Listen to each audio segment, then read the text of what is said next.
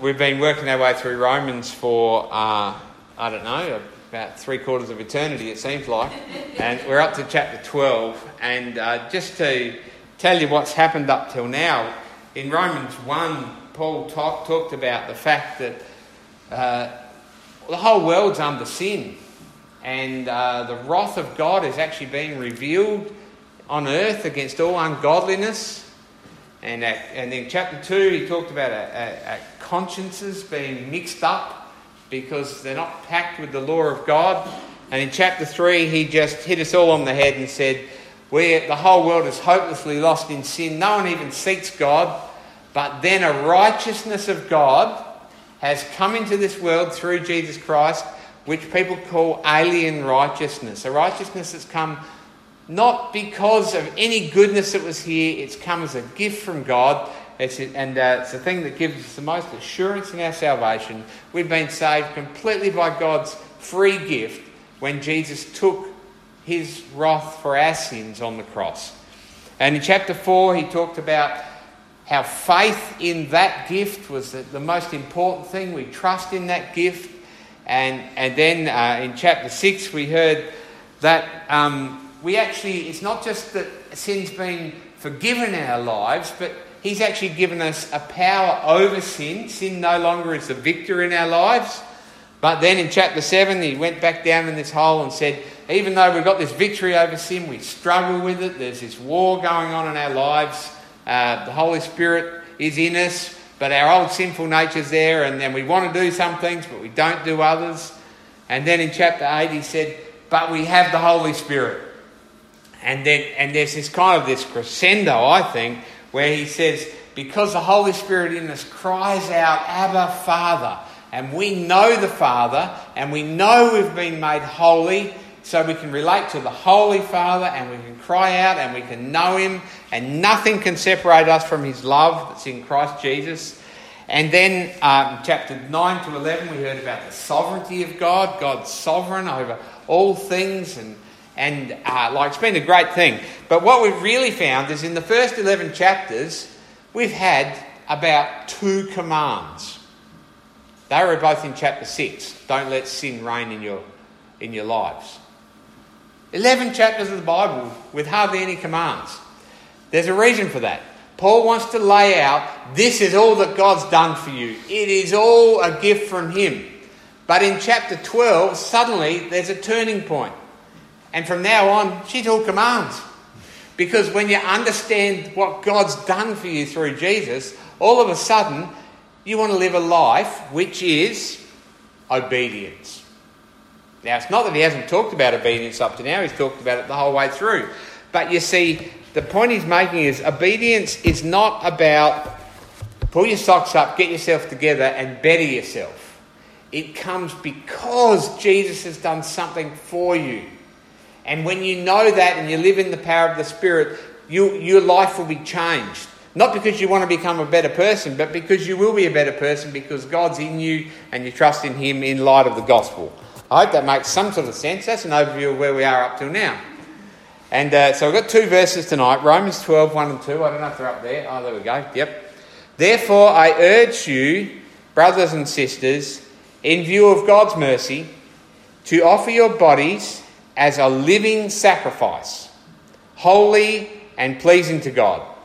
This is your true and proper worship. Do not conform to the pattern of this world, but be transformed by the renewing of your mind. Then you will be able to test and approve what God's will is, his good, pleasing and perfect will. I urge you, he begins, in response to what God has done, in response to God's mercies, okay, in light or in view of the gospel. That is the motivation and power. In response to God's grace. As we sung before, live in the gospel, everything that takes place in the gospel. When you live in that gospel, the good news of Jesus Christ will outwork in you and you will live the Christian life. Now, I offer your bodies as a living sacrifice. That means your bodies.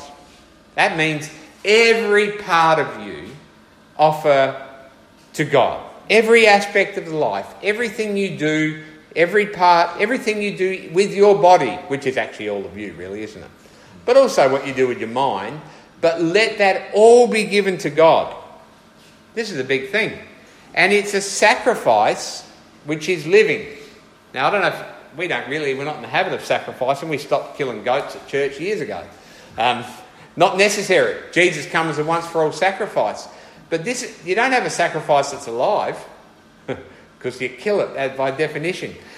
We die to ourselves in Christ. We die to our dreams and our desires, and we live to Him. We've been crucified with Christ, and we no longer live, but now the life we live in the body, we live by faith in the Son of God, and everything is about Him. So we are a living sacrifice, holy and pleasing to God. Now, holy, you have been made holy, right? God is working in you to make you holy. That's sanctification. So you are holy and you're being made holy, and therefore live every moment of your life pleasing to God. Holy and pleasing to Him. Okay. Because what's happened through Christ has changed us and changed everything. You see, we need to know that it's all of our bodies and all of our life, because in the past, church has been about, there's been lots of times where, I know my dad talked about church in the 1950s, and he said everybody went to church in those days. He said most people went to the pub and got drunk on Saturday night, and everybody went to church on Sunday, had their sins forgiven, and then did whatever they liked during the week. Some of them went to a Bible study, but not many. Because you see, there was this thought of the religious life. I'm a Christian, I go to church. Just like I'm a hamburger, I go to McDonald's. But that was a joke, it's all right. I'm not really a hamburger.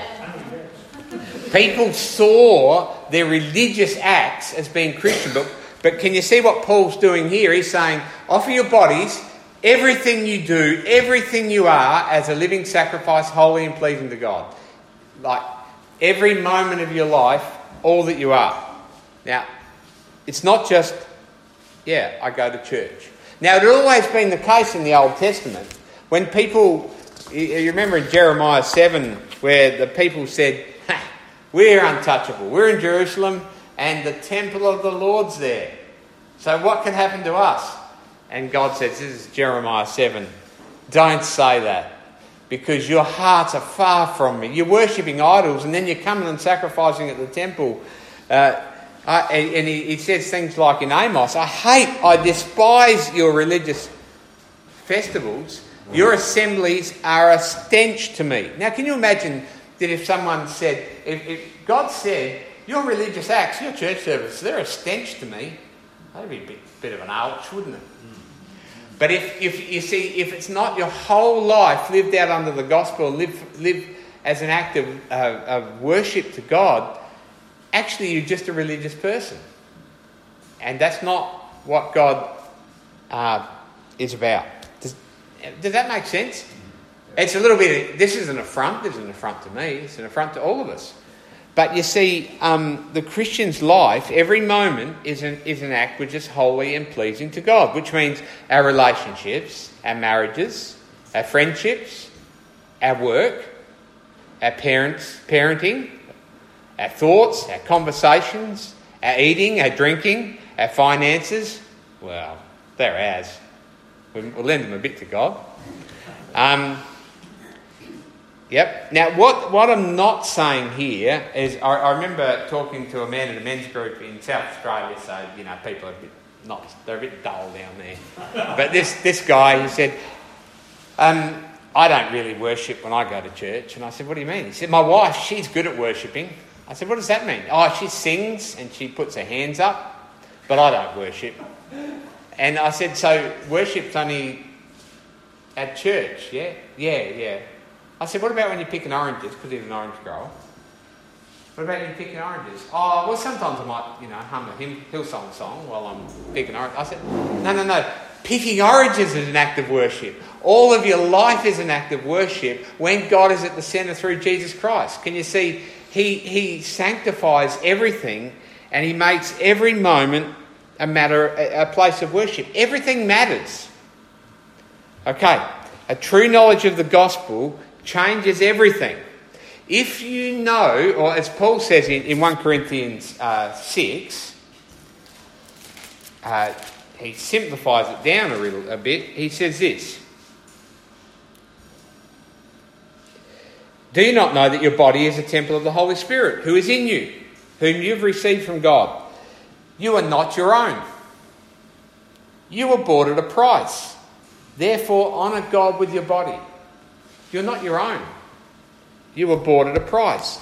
So what your life is made to look like, if Jesus has died for you to make you right with God, if he has died to take away your sins, that's an incredible cost, isn't it? That would mean that your life is not lived the way you might think it should be lived. It should be lived for God. Okay, we'll talk about what that means in a minute a bit more. Okay, but this is your true and proper worship. True and proper worship. The Greek says there, uses this word which is basically logical. This is your logical act of worship. It's your reasonable. It's reasonable. If Christ has done everything for you, it's reasonable that everything would be an act of worship towards God, isn't it? Yep. That everything would be holy and pleasing to him. That's right. So what does that look like? Does it mean, as Christians have been in the past, well, you've got to give up everything pleasurable then?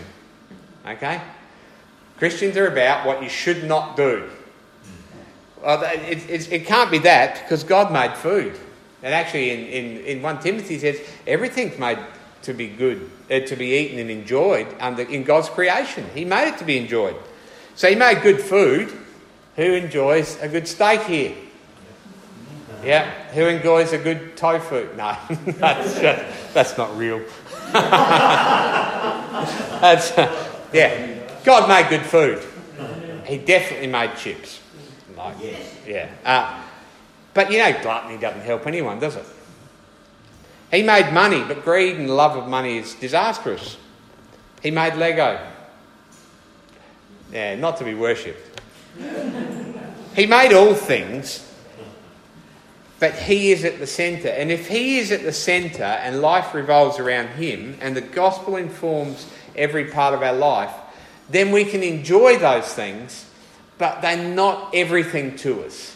We can have a good steak and other days we can have 2-minute noodles. And we can't think that our life has suddenly fallen in a heap. You see, the gospel informs our life, the gospel changes our life, and then every moment has meaning. Yeah? Everything changes. And so what it means is we can enjoy our work. But it's not where our identity comes from. It's not where our meaning comes from. We just enjoy it. Our families will be a joy, but they won't be where our identity comes from. Yep, otherwise we're going to have moments where we're just destroyed. We can vote in an election, but our hope is not found in politicians. Whew, isn't that good? Whew, our hope's found in God alone. Make an informed vote, but don't put your hope in them. Yeah? We'll look to God and give thanks when we suffer and when we're sick, because we have a resurrection hope. Do you understand? When life is based in him, then everything else changes for the good. Because we don't get our instruction for life, the basis of our life, from ourselves. Logically, reasonably, if God is the creator and the redeemer and the father and the king of all, then logically our life comes from him. Our meaning comes from him. Our instruction everything comes from him. Do you understand what I'm saying? Now, how do we get that instruction? How do we know how we should live? Well, it's quite simply through the Word, the Bible, in the power of the Holy Spirit. That's pretty simple, isn't it? Every part of our life is addressed. If you read the Bible, your life will be addressed. Yeah? Okay, so I'll step into the next verse and then we'll talk about the Scripture and the Holy Spirit. Because the next verse he says, do not conform to the pattern of this world, but be transformed by the renewing of your mind. Now, I've been reading in Greek. It's probably more of a translation to say this: stop allowing yourselves to be conformed to this age. Stop allowing yourself to be conformed, but continue to let yourself be transformed by the renewing of your mind. And we'll take up the first bit. Stop allowing yourself to be conformed to this age. Because I can tell you this world you live in is trying to shape you. It is trying to mould you. It's trying to teach you. And it's trying all the time. Okay? Its ideals, its ideologies, its philosophies, whatever you want to call them, are always in your ears. Sometimes we don't recognise it because we're so used to it. It's there all the time. The devil, the world, the flesh are trying to put their stamp on your life every day. Yep. They're telling us what we should value, what we should pursue, what we should love, how we should love. They're saying how our fulfilment can be found. Yep. Just stop for a minute and look at the ad break in one of your TV shows if you watch TV. That'll be showing you how to get fulfilment. It'll probably be by a Swifty sweep or something like that, which will make your life easy.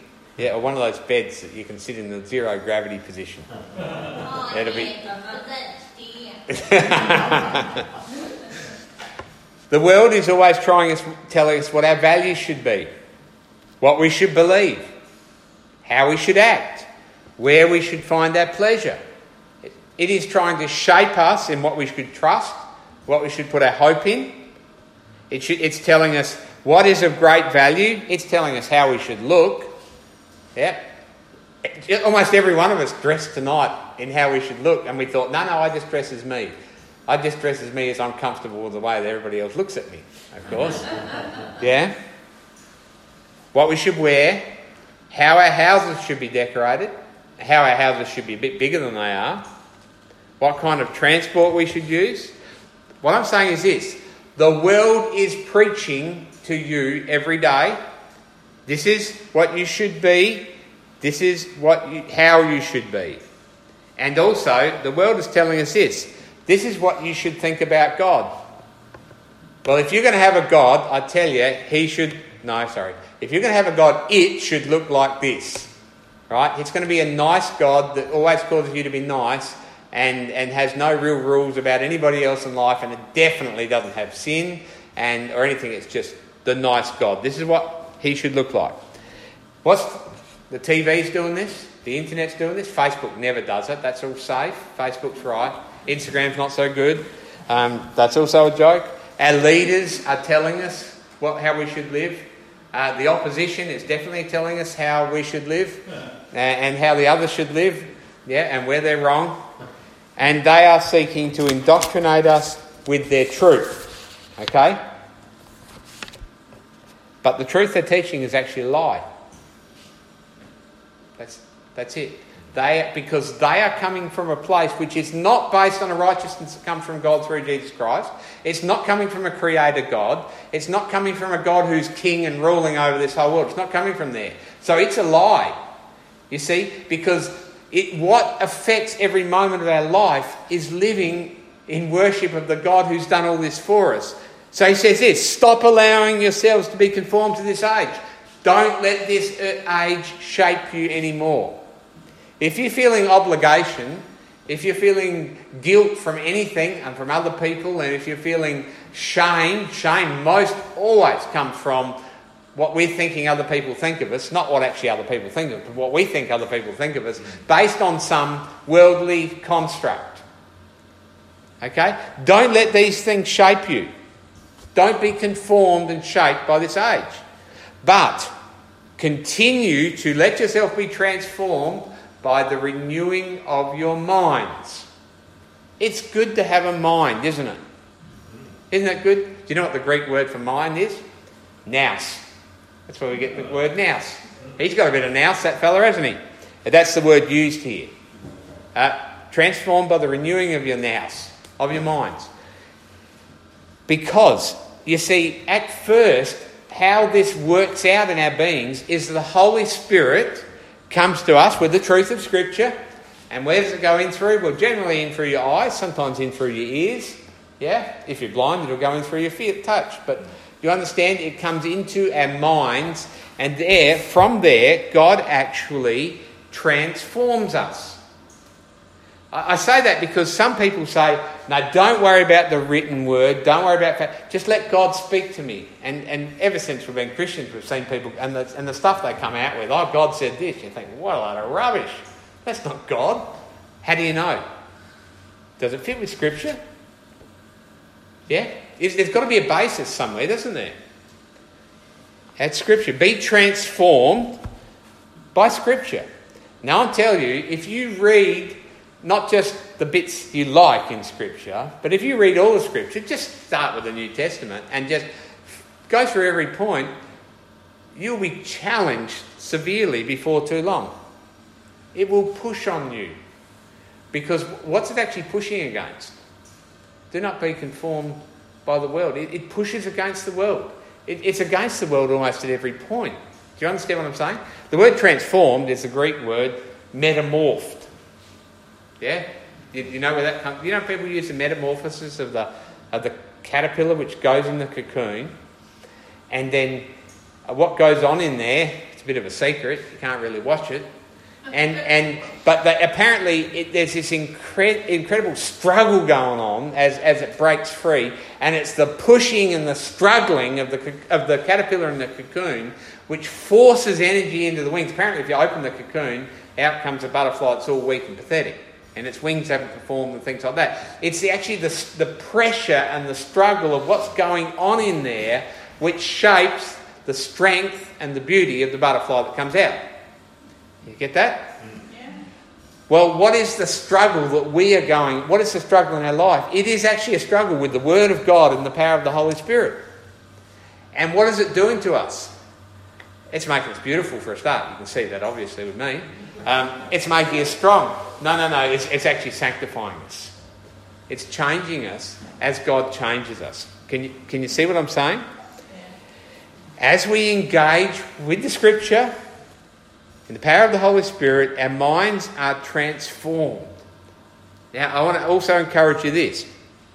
If you're reading Scripture and you find a bit that's hard, or you find a bit that you don't understand, pause and work on it. Because you see, actually, quite often what happens is, and I remember someone saying about Ananias and Sapphira, very hard done passage, Acts 5. Yeah, I don't get that. No, I don't go there. Right. Okay. So, do you rip that page out or do you just cross it out? Like, what do? You're going to work on that passage and find out what is actually behind what's going on there and what's God doing and what does it mean for me? Are you going to actually allow yourself into the struggle, or are you just going to go, nah, not for me? Because what it's fighting against, that passage and multiple others, is what the world teaches you about how it should be. God should not do that to two people. That's what our mind says, doesn't it? Yeah? So you're going to be transformed by the renewing of your mind. Be changed. I hope you understand that. What I'm saying is, struggle with the Scripture. If you're really struggling with it, talk to a friend. Ring up somebody. Read a book. Perhaps look on the internet. You're going to find some crazy stuff there, but that's okay. Look on a reliable site. You understand? Engage with the Scripture, because there is where the struggle of the Spirit and the Word happens in us, and it will change us. We will be transformed, and our minds will be renewed, and through the renewing of our minds, it will flow out to our thoughts, to our words, to our motivations, to our actions, and we'll be changed. Because actually, I know this world talks a lot about love, but most times when it's talking about love, it's talking about pleasure, right? I get my jollies from another person, it's all about me. But the love Scripture talks about is a love which is completely giving of yourself to another person, dying to yourself, serving them, giving. That's not the love that people want to hear about. I know they want to be served and loved by everybody, but you see, even the words that our world uses, it's talking about something totally different. When we find out in the Bible, this is love, not that we love God, but He loved us and sent His Son as a sacrifice for us, then we find out about a different sort of love. Do you understand what I'm saying? Study the Scripture, because all Scripture is God-breathed. This is 2 Timothy 3:16. All Scripture, how much of it? Right. So you open to a page in Scripture, you're going to find a part that's God-breathed. Right? Yeah. And is useful for teaching and rebuking and correcting and training in righteousness, so that the servant of God may be thoroughly equipped for every good work. You'll be sanctified by the Word of God. You'll be cleansed and made holy, and you'll be changed. Okay? Or just find a bit you disagree with. Really, if you really, really disagree with it, I'm saying just rip it out. You're better off. Okay. Work hard, struggle with it. Don't conform to the pattern of this world, because the pattern of this world is constantly crowding our thoughts. It's constantly crowding our motivations. It's crowding in on our actions. It is trying to shape us down that path. Let the Holy Spirit through Scripture transform you, because Jesus has done something to make you holy, to make you righteous, to completely cleanse you. Okay? And so surely we should be renewed in the image of our Creator, as Colossians says. Renewed in His image. Not what we think we should be. That'll be the world. What God thinks we should be. Who we should be. Okay, don't ache after the world. Don't conform to the world. Know the Father. Let your ache of your heart be a worship of knowing the Father, knowing Jesus, knowing the Holy Spirit, and loving what they love. What God loves, not what the world loves. Okay. This is hard, and I want you to understand this. You cannot do it. So, just told you all that for nothing. It can happen only, firstly, if you're born again through Jesus Christ.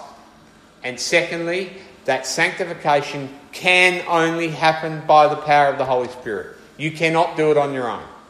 You need Him to do it. Let it happen. Don't fight God. Do not conform to the pattern of this world, but be transformed by the renewing of your mind. Then you will be able to test and approve what God's will is. His good, pleasing and perfect will. Then you can prove and find and know and do what God wants you to do, which is living life to the full. And it's also enjoying steak. Do you understand? I'm not talking about the miserable life. That's not what God has for us. It is a life of joy in light of the gospel. If you don't live in light of the gospel, sometimes you're going to feel guilty about that steak. Or it's going to cause you problems. Do you understand? But in the gospel, you can enjoy life as it's given to you. Think on the gospel, on the grace of God and the holiness of God. Think on the love of God and the wrath of God against sin. Hold them both, because there you'll know Him. Be transformed by the renewing of your mind. Then you'll live in God's good and perfect will. And you'll be sanctified moment by moment in your life. And every action and word and thought and motive will become an act of worship, which is what you were created for, to worship God. I'm going to pray. Father, our desire is to worship you in all we do. But it's a war, we admit, and we often fall into sin, and we often fall into the ways of this world. We're often conformed. Father, I pray that you would, by your power, remind us that we were bought at a great price through Jesus Christ. And Father, that you would give us the desire by your Holy Spirit to offer our bodies as a living sacrifice to you. I pray that we would no longer be conformed by this world, but we would be transformed, and that you, by your word and your Spirit, that you would transform our minds, and Father, that you would bring about a complete change in us, which is in light of the character you brought us when we first believed, when we were born again in Jesus Christ. I pray that you would change us to righteousness as you've already made us righteous. I pray that we would work out our salvation with fear and trembling because you've saved us and because you've loved us. And I pray that you would move in every part of our life, sanctifying us, making us holy in your good and pleasing will. And I pray this in Jesus' name. Amen.